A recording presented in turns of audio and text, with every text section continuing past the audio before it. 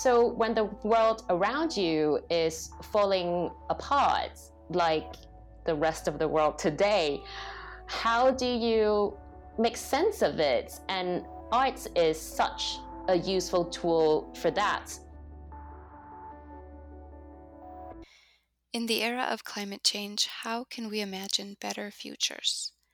An Ecotopian Lexicon is a collaborative volume of short, engaging essays that offer ecologically productive terms, drawn from other languages, science fiction, and subcultures of resistance, to envision what could be. The book connects 30 authors and 14 artists from a range of backgrounds and locations, and 3 of them are here in discussion today. This conversation was recorded in August 2020. Hello, everyone. My name is Michelle Kunstut-Fong. I am located in Hong Kong and I am a practicing visual artist. The title of my piece is Na Huo. Hi everyone, my name's Sam Solnick. I'm currently in Liverpool in the UK, where I teach at the local university, and I wrote the Apocalypso entry. Hi, I'm Karis Boak, and I'm located in Vermont in the northeast of the United States, and I'm currently teaching at St. Michael's College and affiliated with the College of Physicians of Philadelphia. My entry is titled Plant Time. Let me start by saying why I got involved in this project, and this is Michelle. It actually started in Alaska, out of all places. I was in Alaska for an artist residency under the theme climate change. We visited 8 communities there, and on that same residency was another playwright, Chantal Bilodeau, and she introduced me to this project, and that's how I got involved, because all my works revolves around building a futuristic world in year 2084, and that presents the geopolitical maps in the age of Anthropocene. So the mandate of this book just completely echoes my own practice, and there was no point in me in saying no. And that's how I became involved in this project.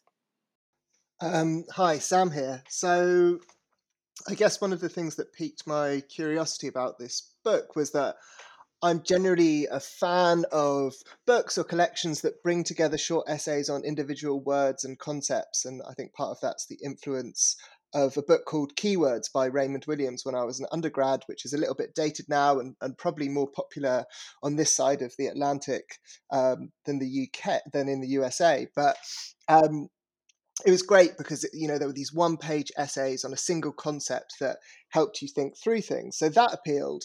But in general, I just thought the collection sounded really cool, and that its interdisciplinary nature, I guess, would mean that people beyond my specialism would read it, which isn't something that you can say about most stuff you write as an academic. I mean, that's the great tragedy. You spend your time slaving away writing these journal articles that no one ever reads.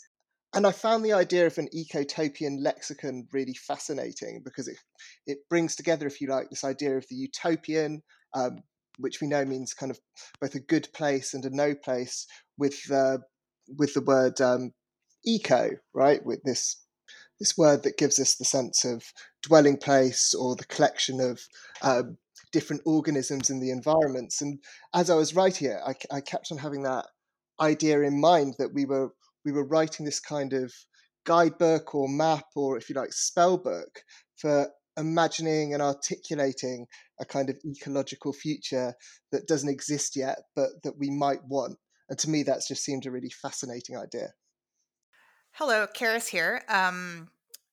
So I got involved in this project sort of in a similar way to both Michelle and Sam, which is that I saw the call for contributions and it lined up so perfectly with things I was thinking about and working on at the time that I couldn't say no.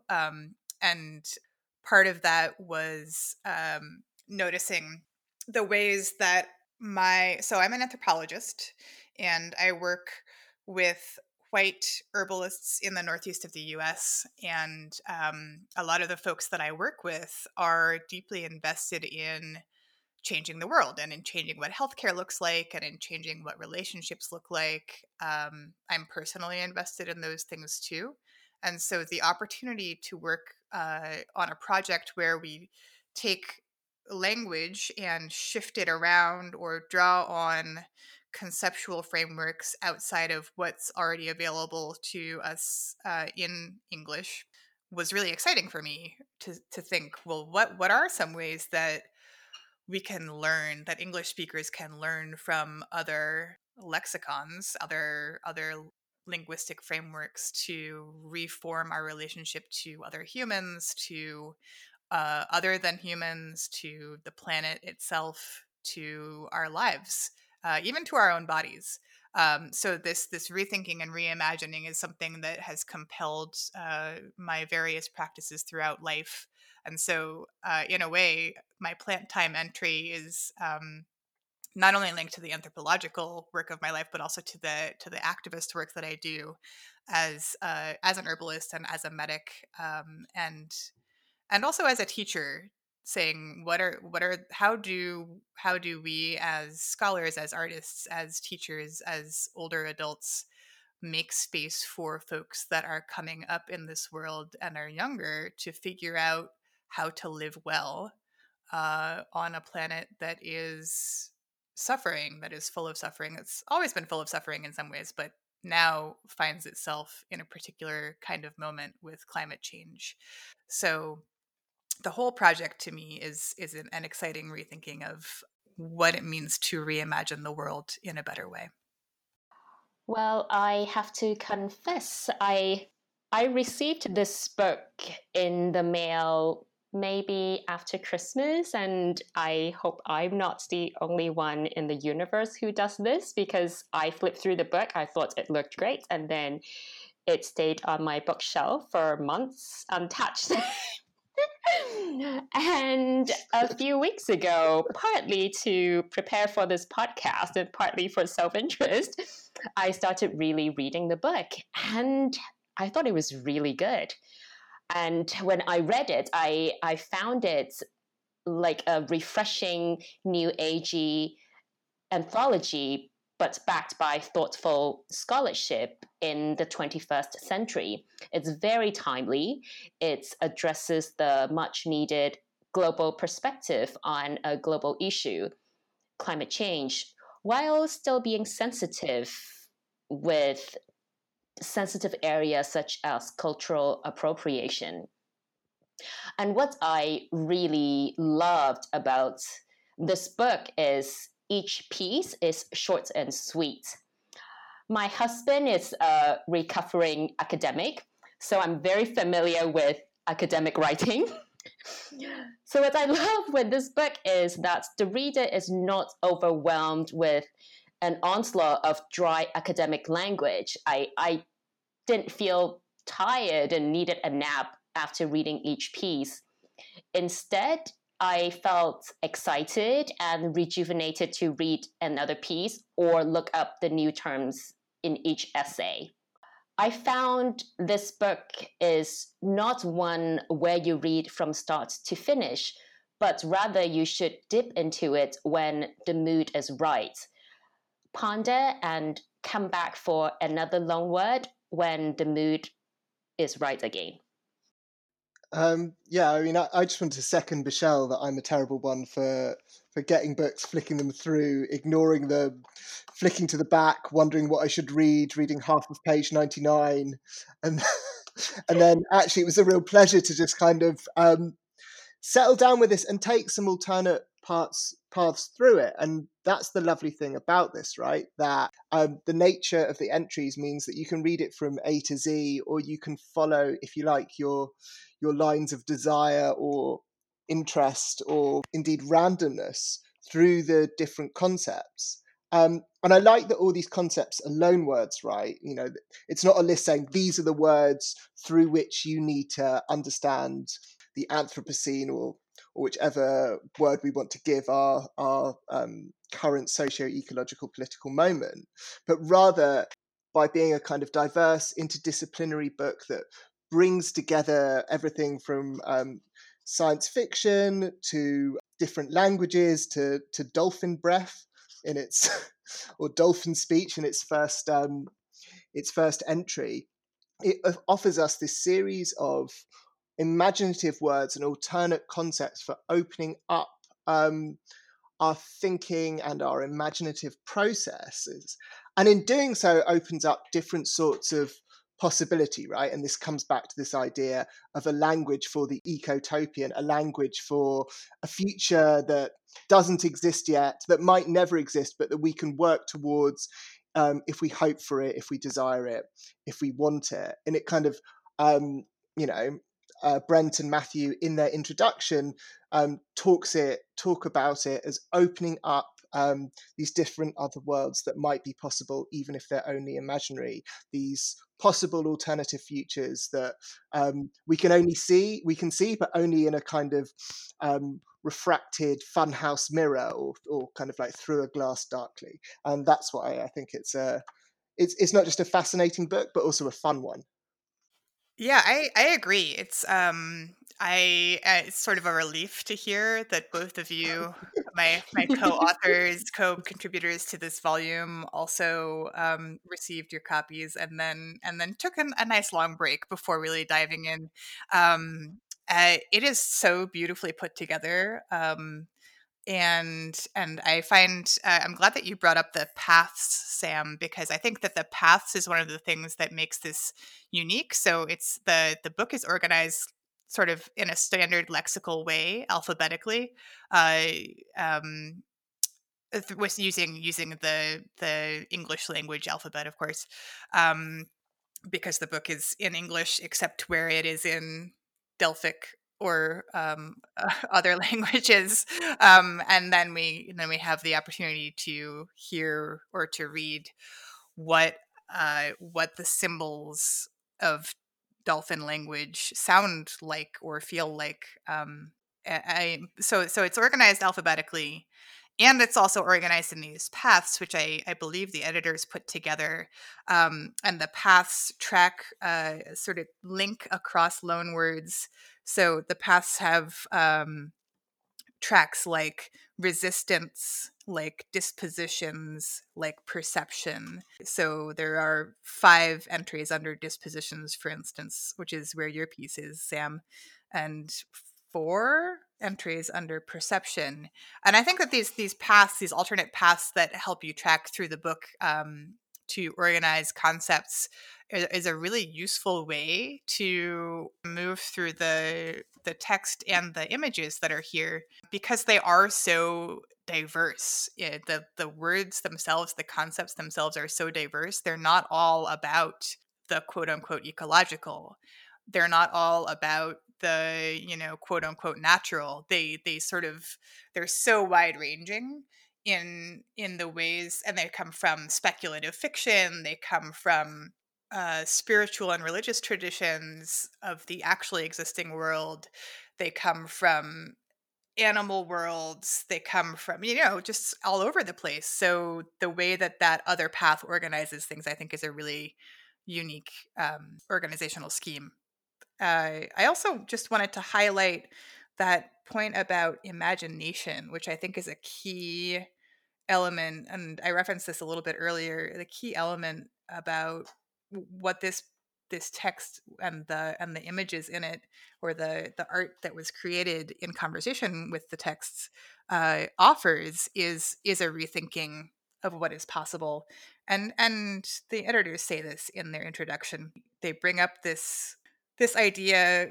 I'll just read this short passage that says, fascists and totalitarians understood that by restricting the imagination and consideration of alternative possibilities of politics, policy, and social life, citizens would resign themselves to the order of things, thereby enabling further manipulation by political and financial elites.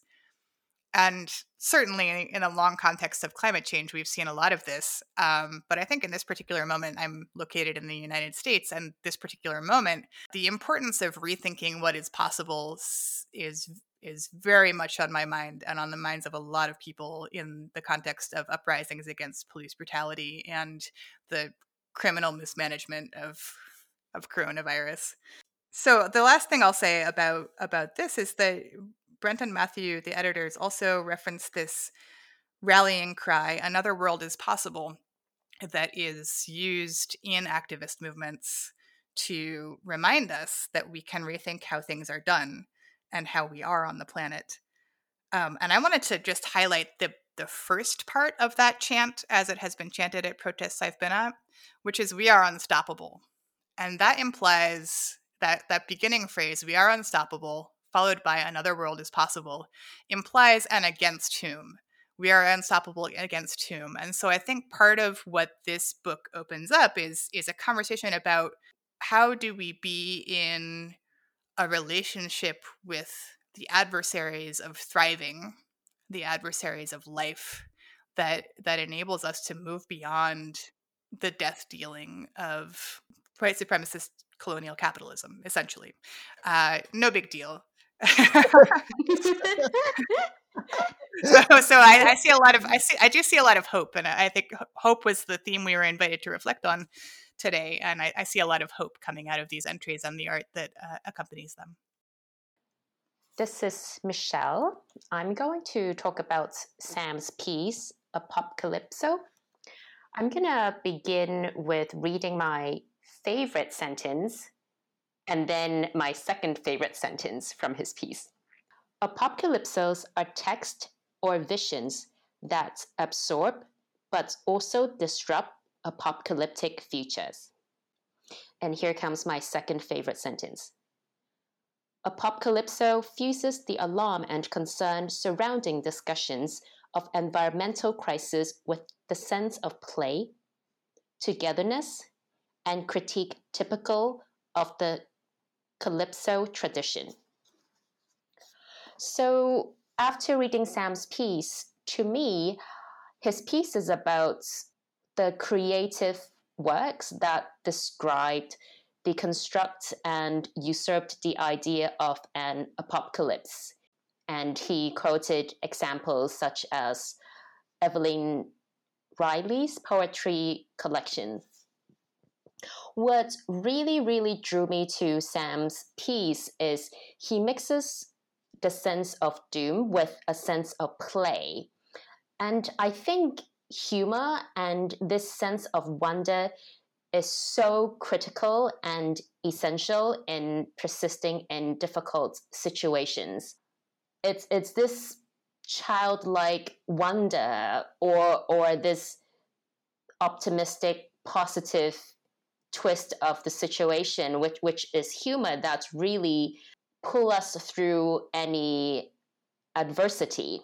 And art, whether it's literary, whether it's visual, whether it's music, whether it's food, art is such an useful tool because it is essentially a concentration of human experiences, and that includes humor and sense of wonder. So art is such a useful tool to pull yourself through an adversity. It's a concentration of one's emotional and intellectual reactions to the world. So when the world around you is falling apart, like the rest of the world today, how do you make sense of it? And art is such a useful tool for that. And those who are blessed with the gift to manifest these reactions in an aesthetic form, the makers are transformed in that process. I myself have made artworks during very painful situations, and that was very therapeutic for me. but also those who partake as participants, like an audience, a reader, a viewer, they also engage in this intensely emotional or intellectual exercise. So I was very drawn to this notion of play, and especially this echoes my current research. I mentioned previously that my works revolves around building this narrative of a dystopian world in year 2084. There are 5 imaginary countries in this world: Northlandia, Dreamland, Contradictoria, the Aristocratic Union, and the Republic of Strata.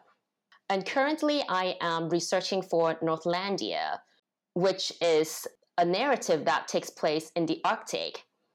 And we all know that this summer, the Arctic hit 38 degrees Celsius, which is 100 degrees Fahrenheit, which is warmer than Hong Kong, the subtropic.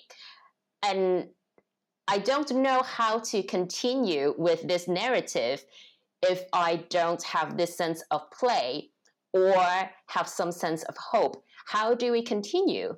So I think this playfulness is so important. So inside this narrative, there are fun things like a mountain-sized ice cream maker.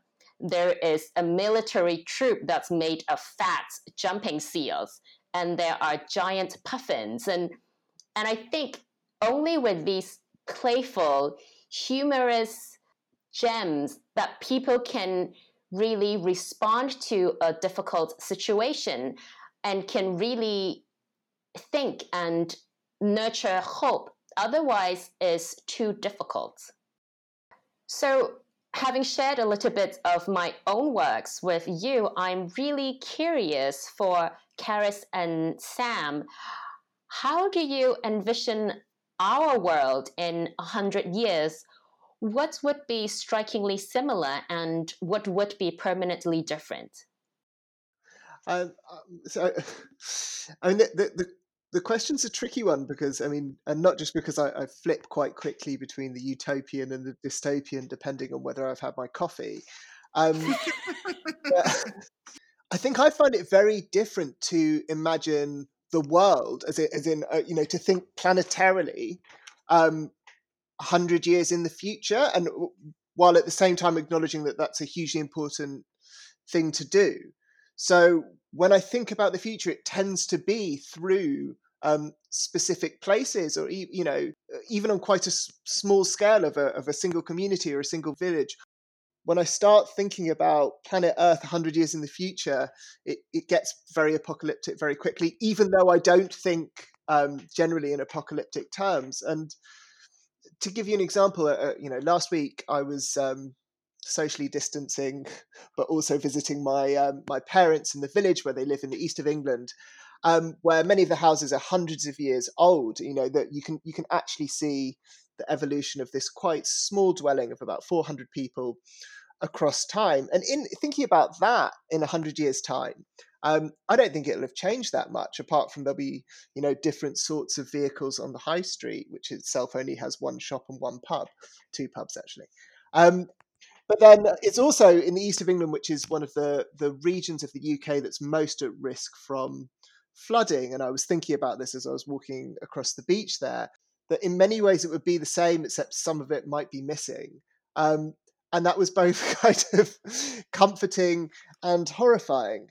We're so clued up into how to think a kind of techno futurism, right? I can imagine the city of the future, that might be, if we were to build a city that and future proof it for 100 years' time, there are all sorts of interesting and engaging types of architectural and social practice and theory that helps us imagine what that'll look like. But I find it quite hard to imagine what the city I grew up in, London, will look like in 100 years' time.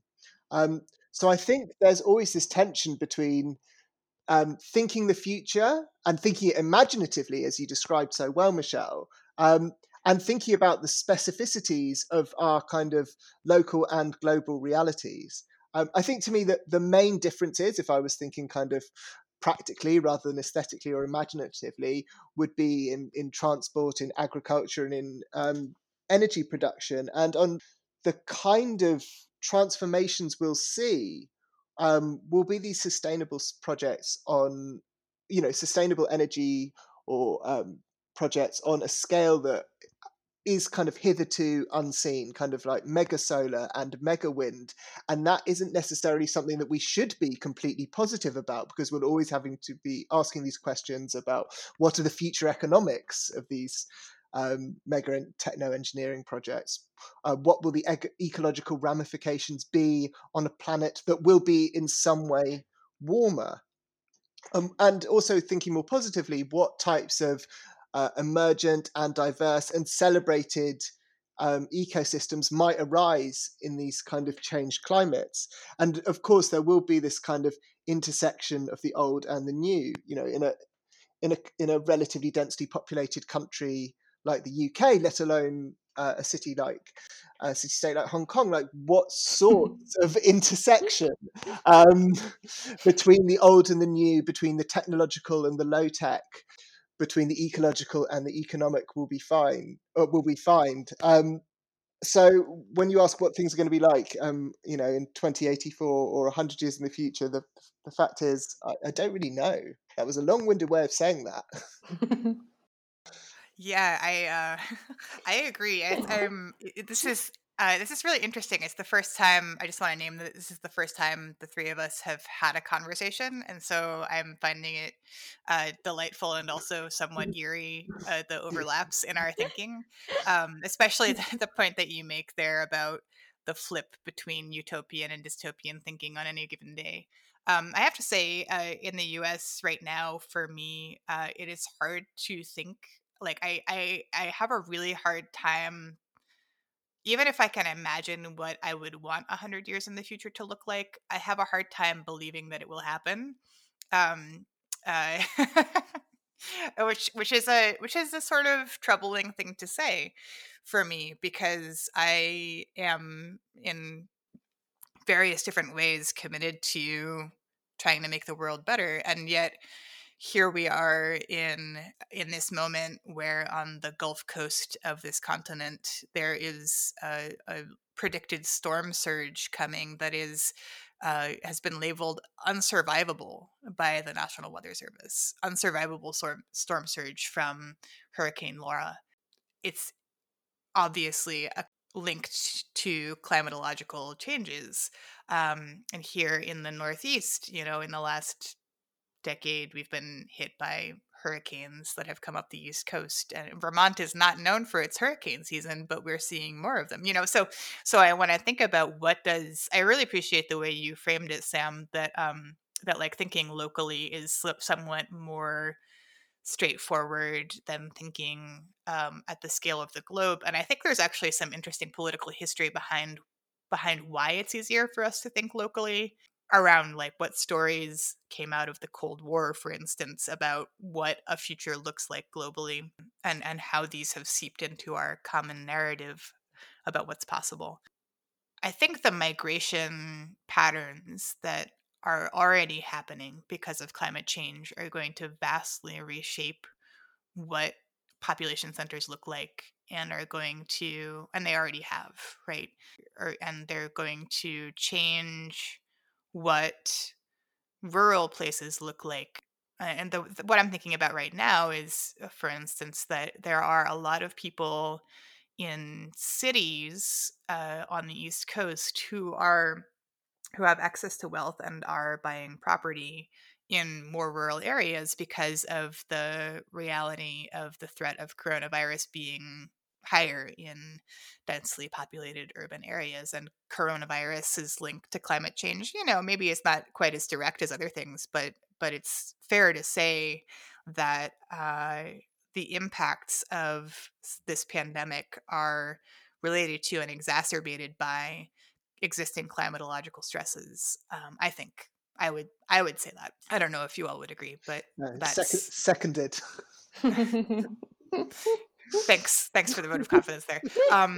So we're already seeing migration out of, well, I'm thinking about California right now, folks getting evacuated again and again for wildfires, people's homes being destroyed again and again because it's a fire dependent ecosystem, and the way that fire is being managed, it doesn't work for the ecosystem. So then we have these catastrophic fires that destroy things and take lives. So just thinking about the place-based risks that are in different places and the place-based benefits, right? So a place like California has great agricultural soil. Vermont doesn't have great agricultural soil, but we don't have massive wildfires. And then I don't know. I have a bunch of farmer friends whose potato crops failed utterly this year across the Northeast. There's a blight. Um, and so I'm thinking about food systems. So right now it's not. I am working on a sort of small scale track of optimism and hope in the context of building good relationships and working on noticing what can create the foundations of a livable future, a thriving future for as many people as possible, as many beings as possible.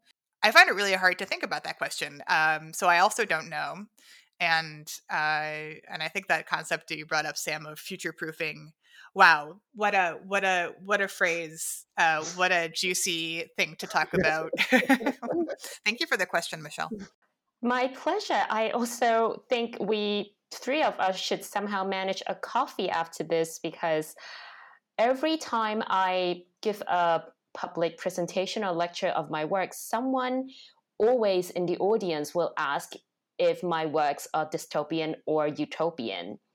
And my standard answer is, I think extreme utopian is dystopian, but I don't know where ecotopia stands.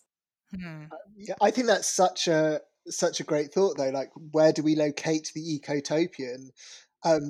Which I'm sure for some might a kind of ecotopian future might seem initially dystopian, although we might put them as the kind of adversaries of thriving, which is I love this idea of thriving that you've brought up a couple of times, Karis. The ecotopian, wherever it is, it's not a stable thing, right? It's thinking ecologically means consistently thinking about changing relations between different sorts of organisms and different sorts of spaces and places, and that utopia often seems quite static. And indeed, if you look at there's a reason why people prefer dystopian fiction to utopian fiction generally. It's because utopianism in art can be a little bit boring. And it's actually the fractures where the kind of dystopian emerges within the utopian, or the utopian possibilities emerge out of what seems initially dystopian, that become more interesting, and perhaps that's where we might locate our concept of the ecotopian. Think how scary it is to live in the brave new world. Yeah. God, I don't know if I want to live there. I think I wouldn't mind a holiday there, was always my thought. Maybe that. So Karis's entry for the book is Plant Time, and following Michelle, I kind of wanted to, once she came up with the idea of selecting your favourite sentence, I sort of I've turned back to the book and I've been rapidly flipping through the chapter. And I've actually highlighted so many sentences, I wasn't sure which I'm going to do. But I think I found my two sentences amongst the many excellent sentences in this entry.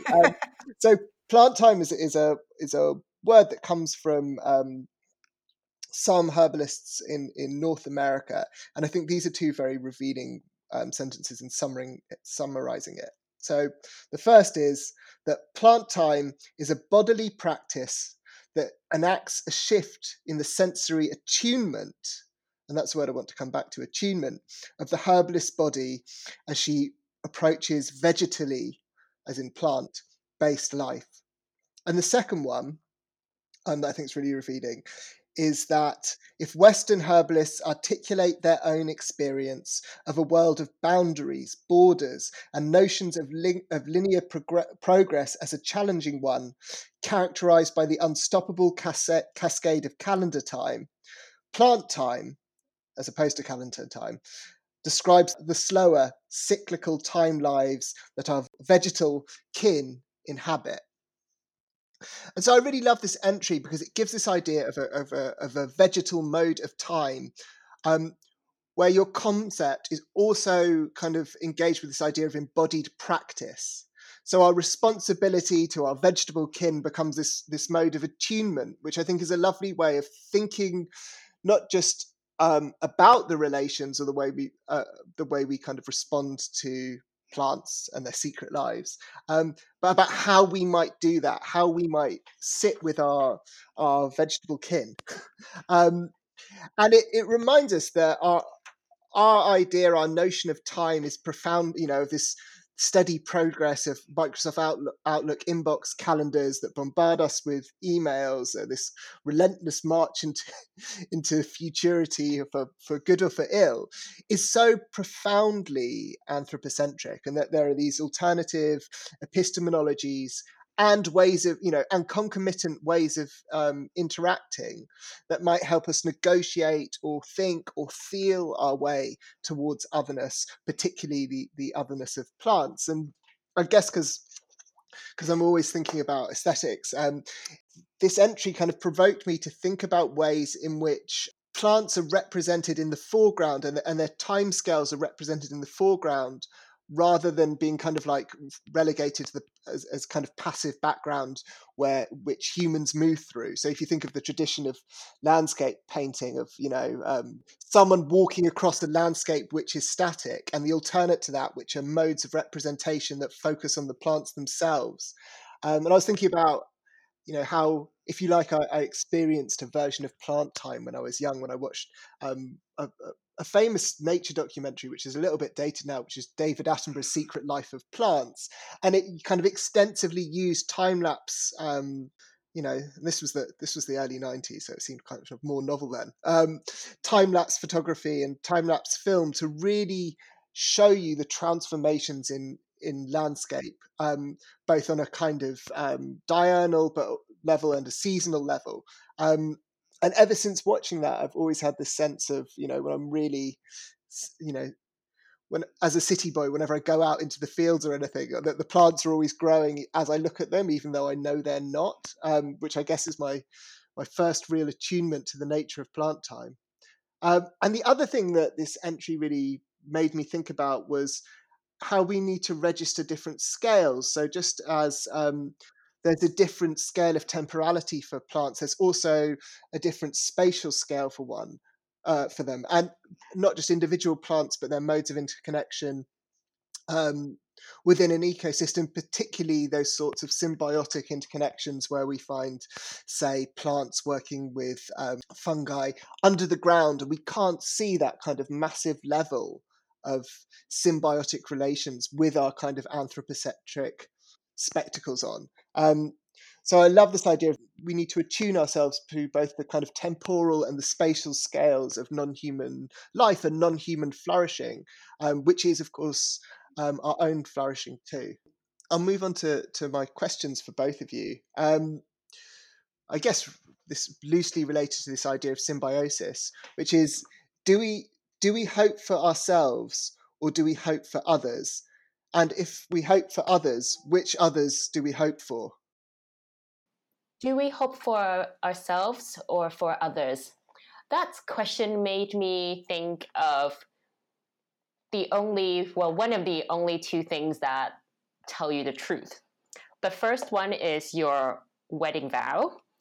The other one is the safety announcement on the airplane.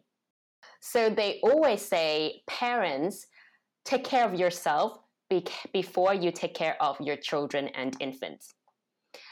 And I think this is the same attitude we should adopt for the flight of life.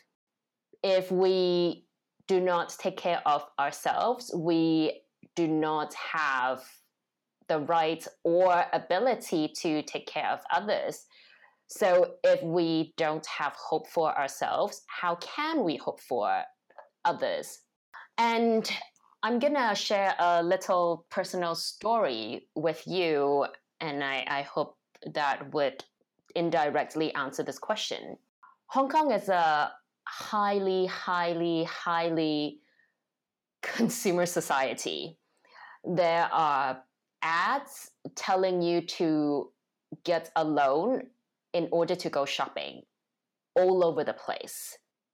It's this culture, this consumer culture that drove me mad. And that partly drove me to my current environmental artworks. So at one point, a few years ago, I stopped using plastic bags completely. And one time, I asked my mother to bring me a pair of shoes from home. And my mother is the type of person who thinks one plastic bag around your food is not clean enough. You need a plastic bag and then another plastic bag to protect from the first plastic bag, and then a third plastic bag to protect from the second plastic bag. And then on top of that, you use a plastic carrying bag to carry all your 3 plastic bags. So when she brought me the pair of shoes, I was shocked. She wrapped this pair of used shoes in newspaper and then in a cloth bag. And I said, "Oh, isn't that too dirty?" And my mother said, "Well, I know plastic bags bad, right?" And that was that. But what I wanted to say in this convoluted way is, when you hope for yourself, when you change for yourself, you are hoping and changing for other people. So starts with yourself.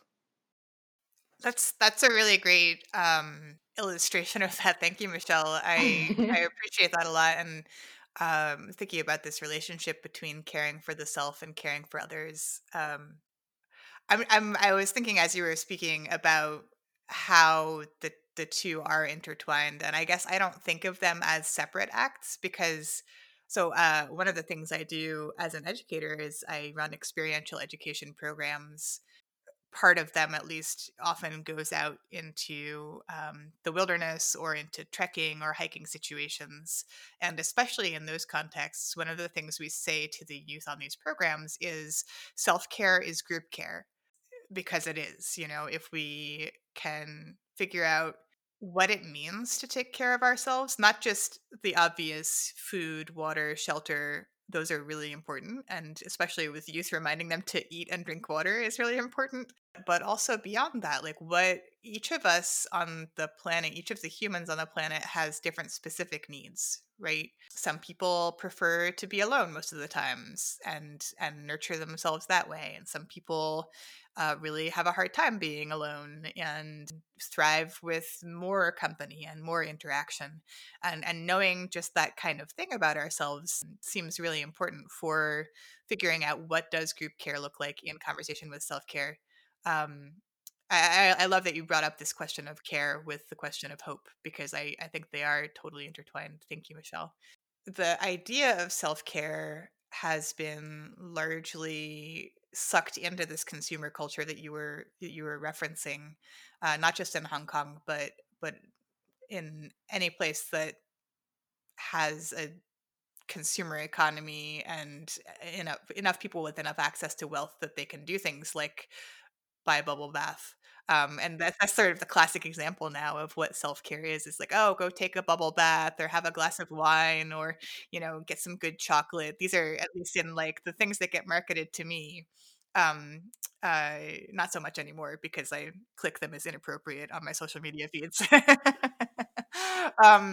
the things that get marketed are um, are not necessarily group care oriented self-care. Don't get me wrong, I love a bubble bath.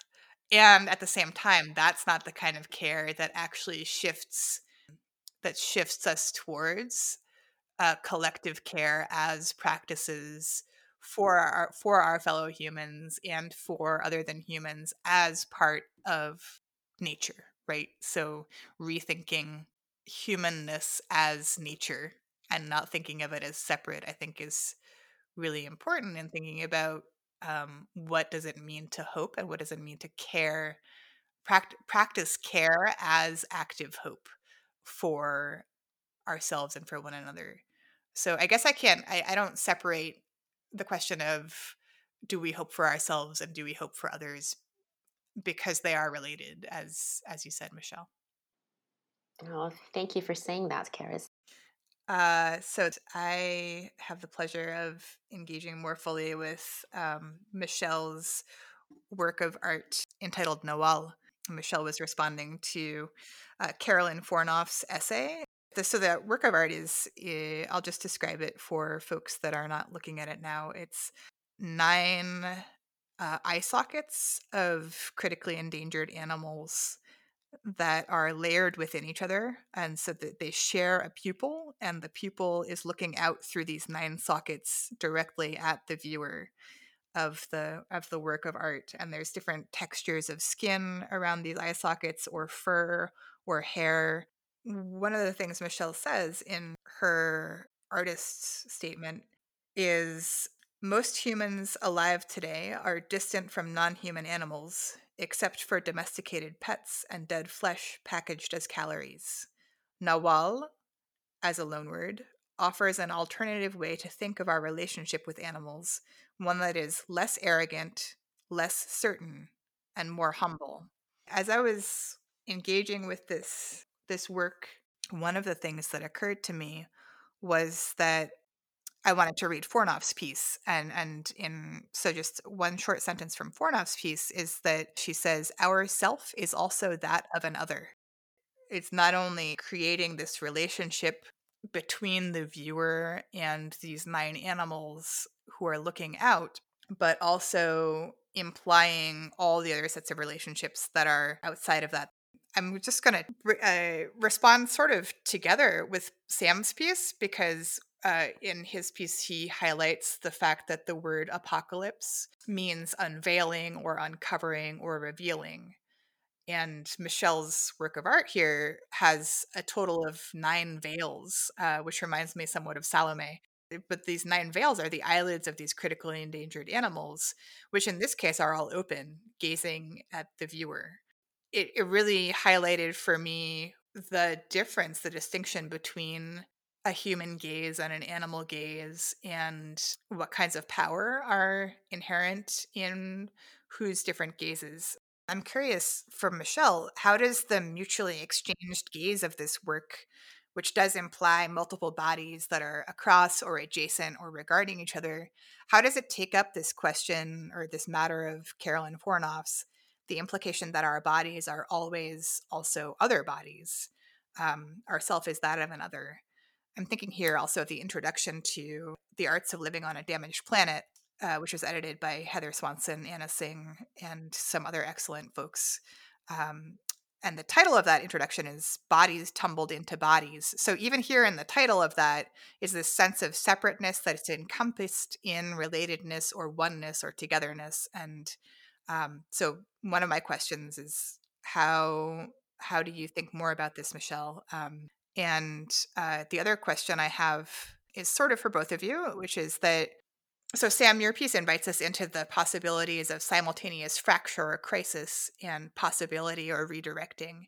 And I want to ask you both, in the context of this work and your broader work, in the context of coronavirus and global uprisings against fascism, what is uncovered? What is being uncovered?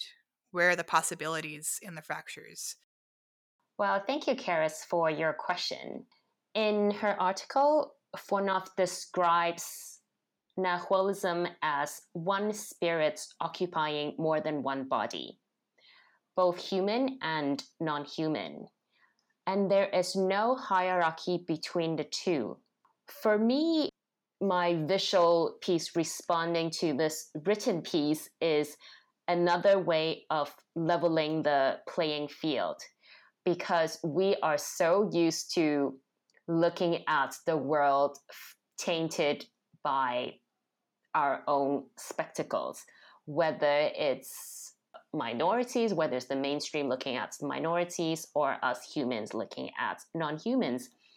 And like I mentioned in the artist statement, I think we never ever look eye to eye into an animal except it's our pet, or when you are threatened by a predator. And I bet people, 99.99% of human beings in this world, have never gazed into an eye of an endangered animal. So for me to be able to gaze into their eye and for them to be able to respond back with their gaze, for me, is a way of flattening that hierarchy. So I think 2020 is a year that exposes all the social problems. I think COVID just pushed all our social problems onto the surface and to the extreme, whether it's poverty, whether it's healthcare or the lack of, whether it's social inequality, distribution of wealth, whether it's gender inequality, everything is coming out. And I I don't know what is the hope, and of course I do not have the solution, but I think what we should strive for is the balance, which is what I am currently thinking about for my own works as well.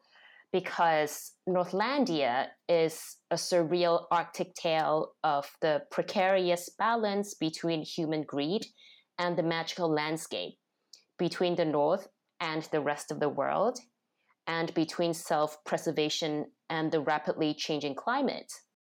And if you take out the word Northlandia, the imaginary country in my works, this describes our world today. It's all about the balance, and how do we achieve that?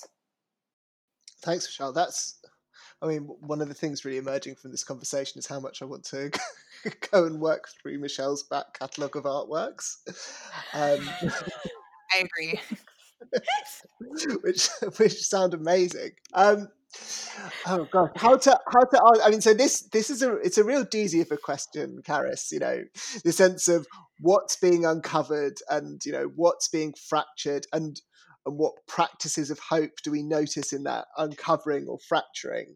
And I guess one way of thinking about it, or one hopeful way, is that what's being uncovered is possibility itself, in all its kind of manifold forms. And I know that sounds super wishy-washy and abstract, but when you talk about fracturing, that's crucial, because what's being fractured is the sense of the status quo, which manifests in different ways in different parts of the globe, but in many ways are kind of, our late capitalist status quo in what is period that we might call the Anthropocene is disastrous. It's ecocidal. It's what Paul Preciado calls the necropolitical, the politics of death, with kind of massive inequality, with climate change, with ecological despoilation.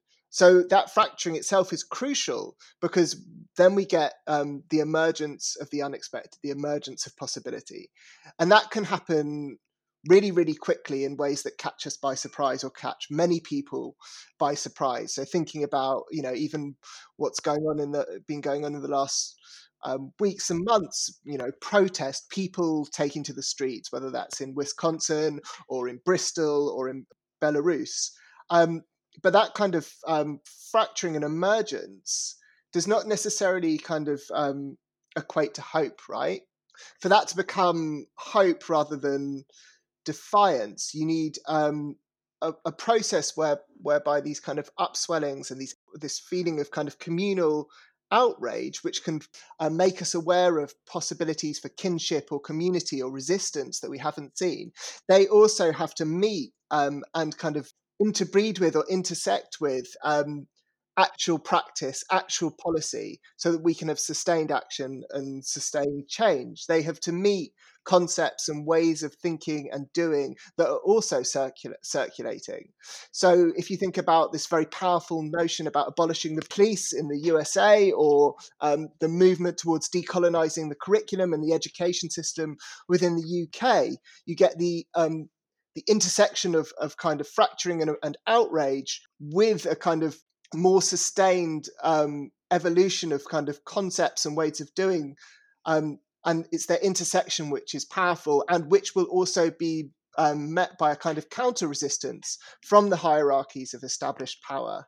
And I think on a kind of personal level, when we think about the possibilities in these fractures, the way we get those fractures is by having ways of thinking and doing that help us outside our kind of quotidian, boring, often like kind of closed in ways of seeing. So if individually and collectively we end up feeling stuck, then we need practices that open us up kind of individually and socially. And that's why for me the arts has always been crucial, including the kind of powerfully imaginative works that Michelle's kind of seems to be engaged in. To have Northlandias, so we can, through this imaginative space, redream or rethink or reinterrogate where we are in the present. And alongside art, it's activism, it's volunteer work, it's anything that kind of disrupts our kind of process of living, which can seem so hemmed in and stuck by the kind of necessities of working and indeed just surviving. And against that, we need the kind of the thrill and the fear of this fracturing, right? I mean, that's why one of the things I wrote about in Apocalypso was the feeling of being at a protest, because when we're at a protest, it's so different. Watching it on screen, we sense this kind of almost kind of bodily camaraderie, but also this kind of extreme precarity, this awareness of precarity or the frailty, not just of our individual bodies, but also the kind of social structures that we exist within, which can be changed, even if we feel that we can't, and also the precarity of our dreams and hopes. And it's kind of like constantly working with all those different determining factors that makes this process of factoring really important if we are to see any profound or sustained change beyond the individual. Kara, so I mean, if we're just opening up the conversation, one of the questions I wanted to ask is, what makes you feel hopeful? And I want to ask about your experience as in both kind of education and activism, and do those kind of sponsor a feeling of hope within your day to day? That's a good question. The first book about teaching that ever made me feel like I actually had a place in teaching was Bell Hooks' Teaching to Transgress. Oh, it's so And great. yeah, and in it she talks about teaching as a practice of radical love. And so, I'm because teachers are humans and students are humans, we don't always feel that radical love in the moment. But generally speaking, that is what teaching feels like to me. Any kind of creating an educational space. I think opening up a space for learning at its best is always a learning together, and that always feels hopeful to me. To create the possibility of awareness that we are each responsible for our lives, and we are each always in connection with the lives and learning of those around us, like not even just in the classroom, right? In my neighborhood, in my town, in my online communities. There's this Karen Barat and Donna Haraway bring up this question of responsibility at the quantum level, that I think is really key to thinking about what kind of practices of hope are inherent in teaching and education spaces. So that's what I try to feel into when I'm in those spaces, to remind myself that I am also a human on the planet, and that means that I am imperfect and I don't know everything, and I have something to learn from the people that are here with me, whoever they are, and I also have something to share. And so, sort of trying to dismantle the idea that one person has all the knowledge, I think, is really at the core of that practice, teaching as a practice of love and of hope. And that thanks for that answer. That's actually, as we approach a new term as educators, at a trying time at best. Another Zoom term. Yeah, Yes, another Zoom exactly. term. I mean, having a reminder that we're not service providers, providing a kind of the commodity of education to our students, but rather this inherent kind of like community and responsibility that's integral to teaching and learning, and the teaching and learning of both, staff and students, even within the sorts of inevitable hierarchies that, however much we just try and dismantle them, exist to a certain extent within classrooms, is actually, a good, it's currently 2:30, a good 2:30 p.m. pep talk for me, as I, at the end of this call I've got to carry on like planning my syllabus. And it made me think, you mentioned Haraway, and she's got that idea of kinnovating, right? Like thinking about what our kin are, on human and a non-human level, but also kind of innovating in our forms of kinship. Yeah, And that can be as much kind of like ecological in the conventional sense of practice, but it can also very much be an educational one, and how we think about our role as educators, or ones who are kind of enablers rather than transmitters of knowledge. absolutely.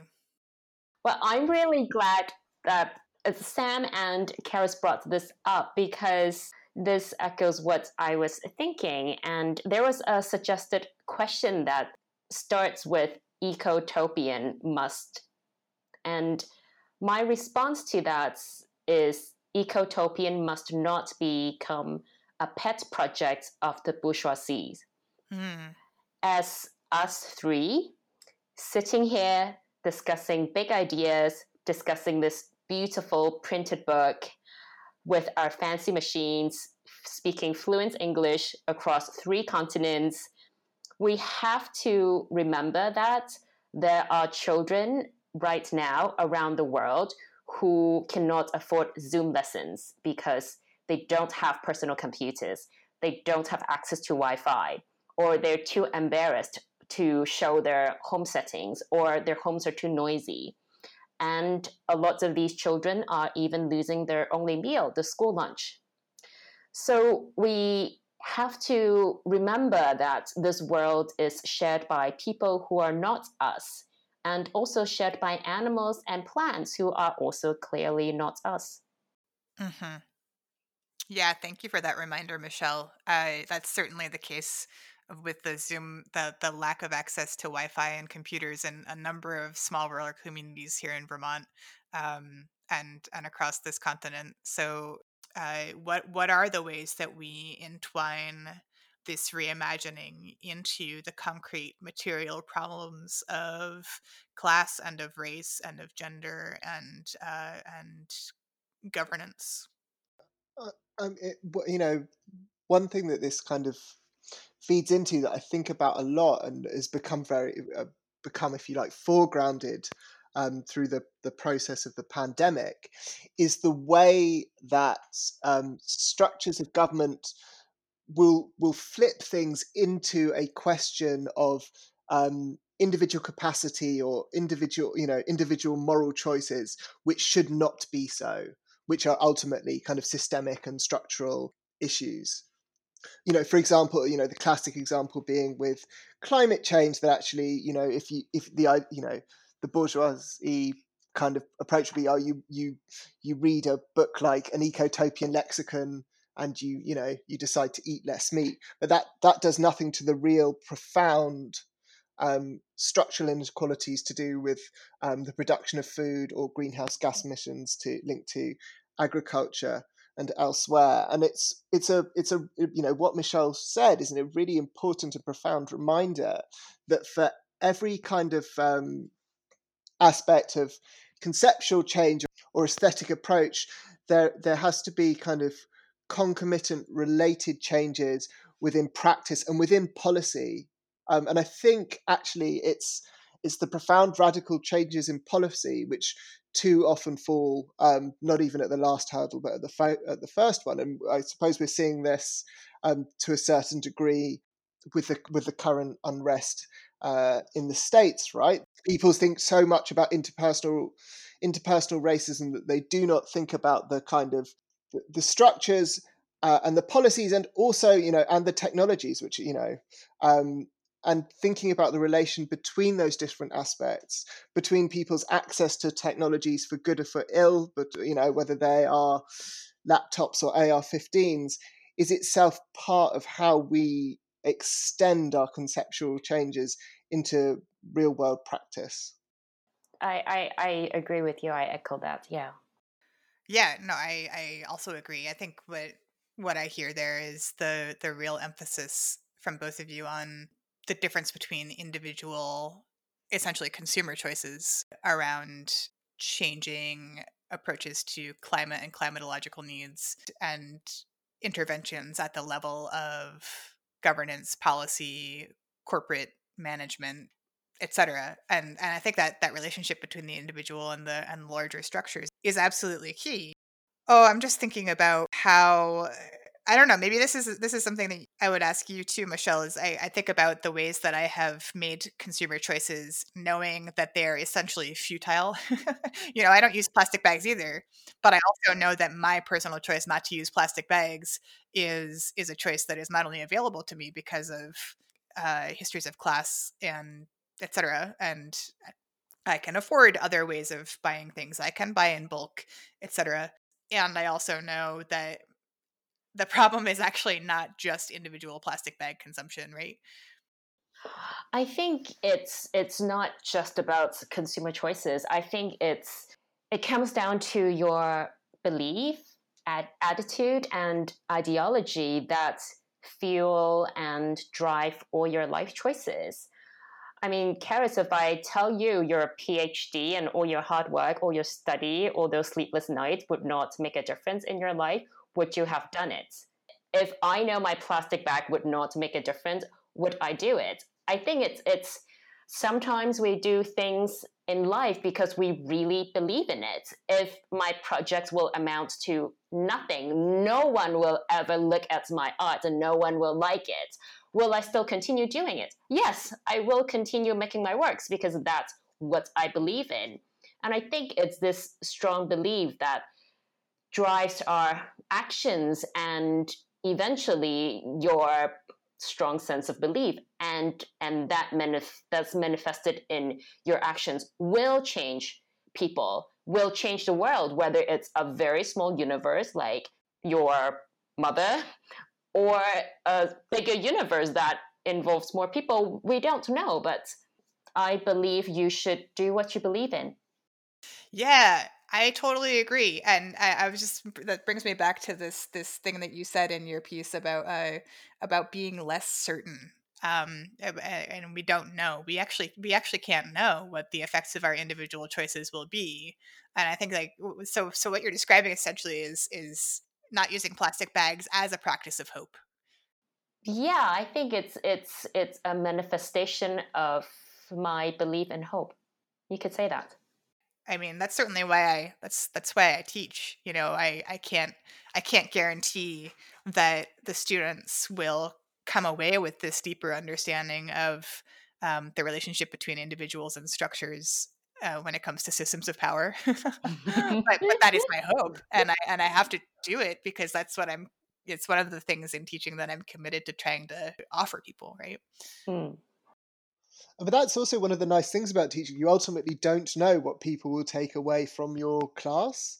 And that's actually much more hopeful than knowing that knowing that they'd be able to list, 10 important ways that, hegemonic masculinity has been deconstructed in literary theory in the last decade, um, is not a particularly hopeful thing in and of itself. But you hope that things catch on and mutate in their minds and practices in different ways at different times, and always knowing what's going to happen is can be productive of despair, right? That it limits our notion of what is presently possible.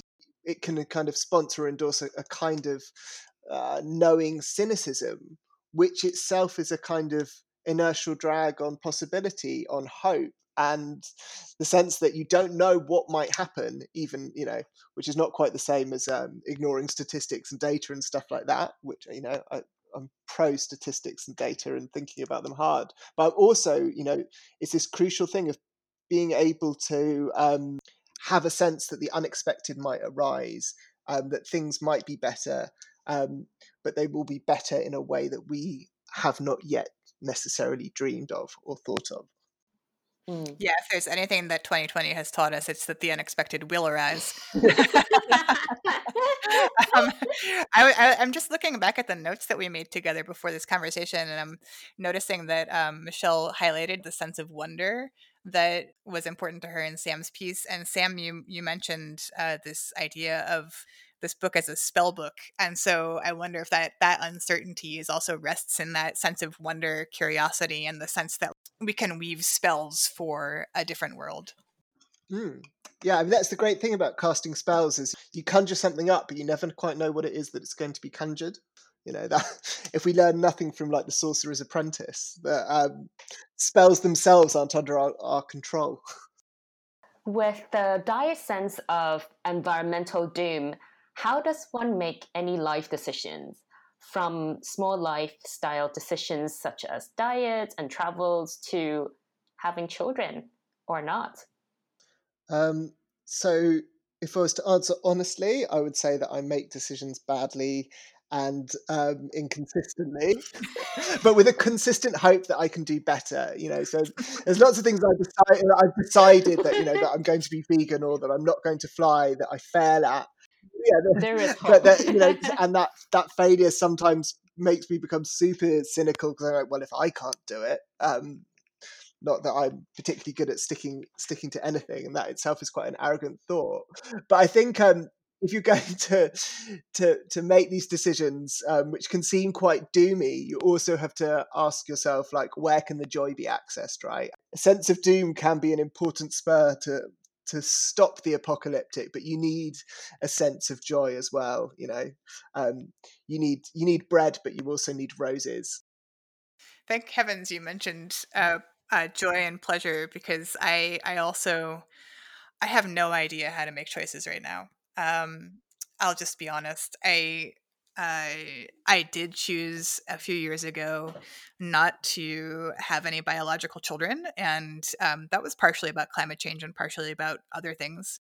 But that choice, I mean, the choice itself is deeply fraught with other people's opinions about women and bodies and children and the world.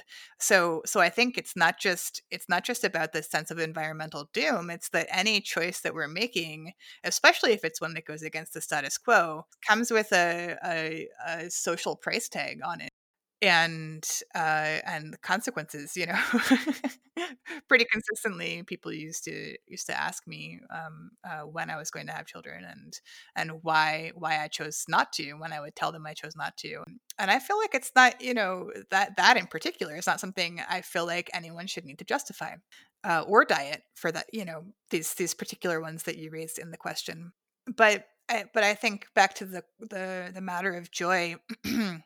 I've learned a lot from Adrienne Maree Brown and the Emergent Strategy Ideation Institute about what it might mean to refocus decision making and change work towards pleasure and joy, to ask ourselves, what would it mean if we were not only fighting against the things that are wrong and bad, but fighting for pleasure, fighting for a world where people have access to pleasure and joy. And so these days, I think about a lot of my choices through that lens, to say, rather than making a decision that is only based on how will this help me survive, will this be good for the world or bad for the world, good for my local ecosystem or bad for my local ecosystem, thinking about those things, but also then weaving in the question of how much pleasure and joy, and for whom, will each of my choices enable. It's not an easy calculus to make, but none of these are. I would like to answer my own question with a graphic novel I quote in almost every public presentation I give, including this one. It's by Philip Squarzoni. The title is Climate Changed with a D. Climate Changed, a personal journey through the science. So it's an autobiographical graphic novel of this comic artist who gets an assignment on climate change. So the narrative has two parallel streams, two parallel narratives. One is himself interviewing a whack of experts on climate change. Very informative, very academic, could be a bit dry, could be a little bit difficult to understand. And then there's also the personal narrative, which is his own journey throughout this project that eventually changes his own life and his life decisions. One, he is in a committed relationship. And because of this project, he decides not to take any travels except for once a year with his girlfriend. So he doesn't completely deprive his partner of pleasures in life. But what's really, really touched me is towards the end, he decides to attend a comic festival. So throughout the book, he has turned down many international invitations to attend comic festivals, exhibitions, international cultural exchange events, because he wants to reduce his carbon footprint.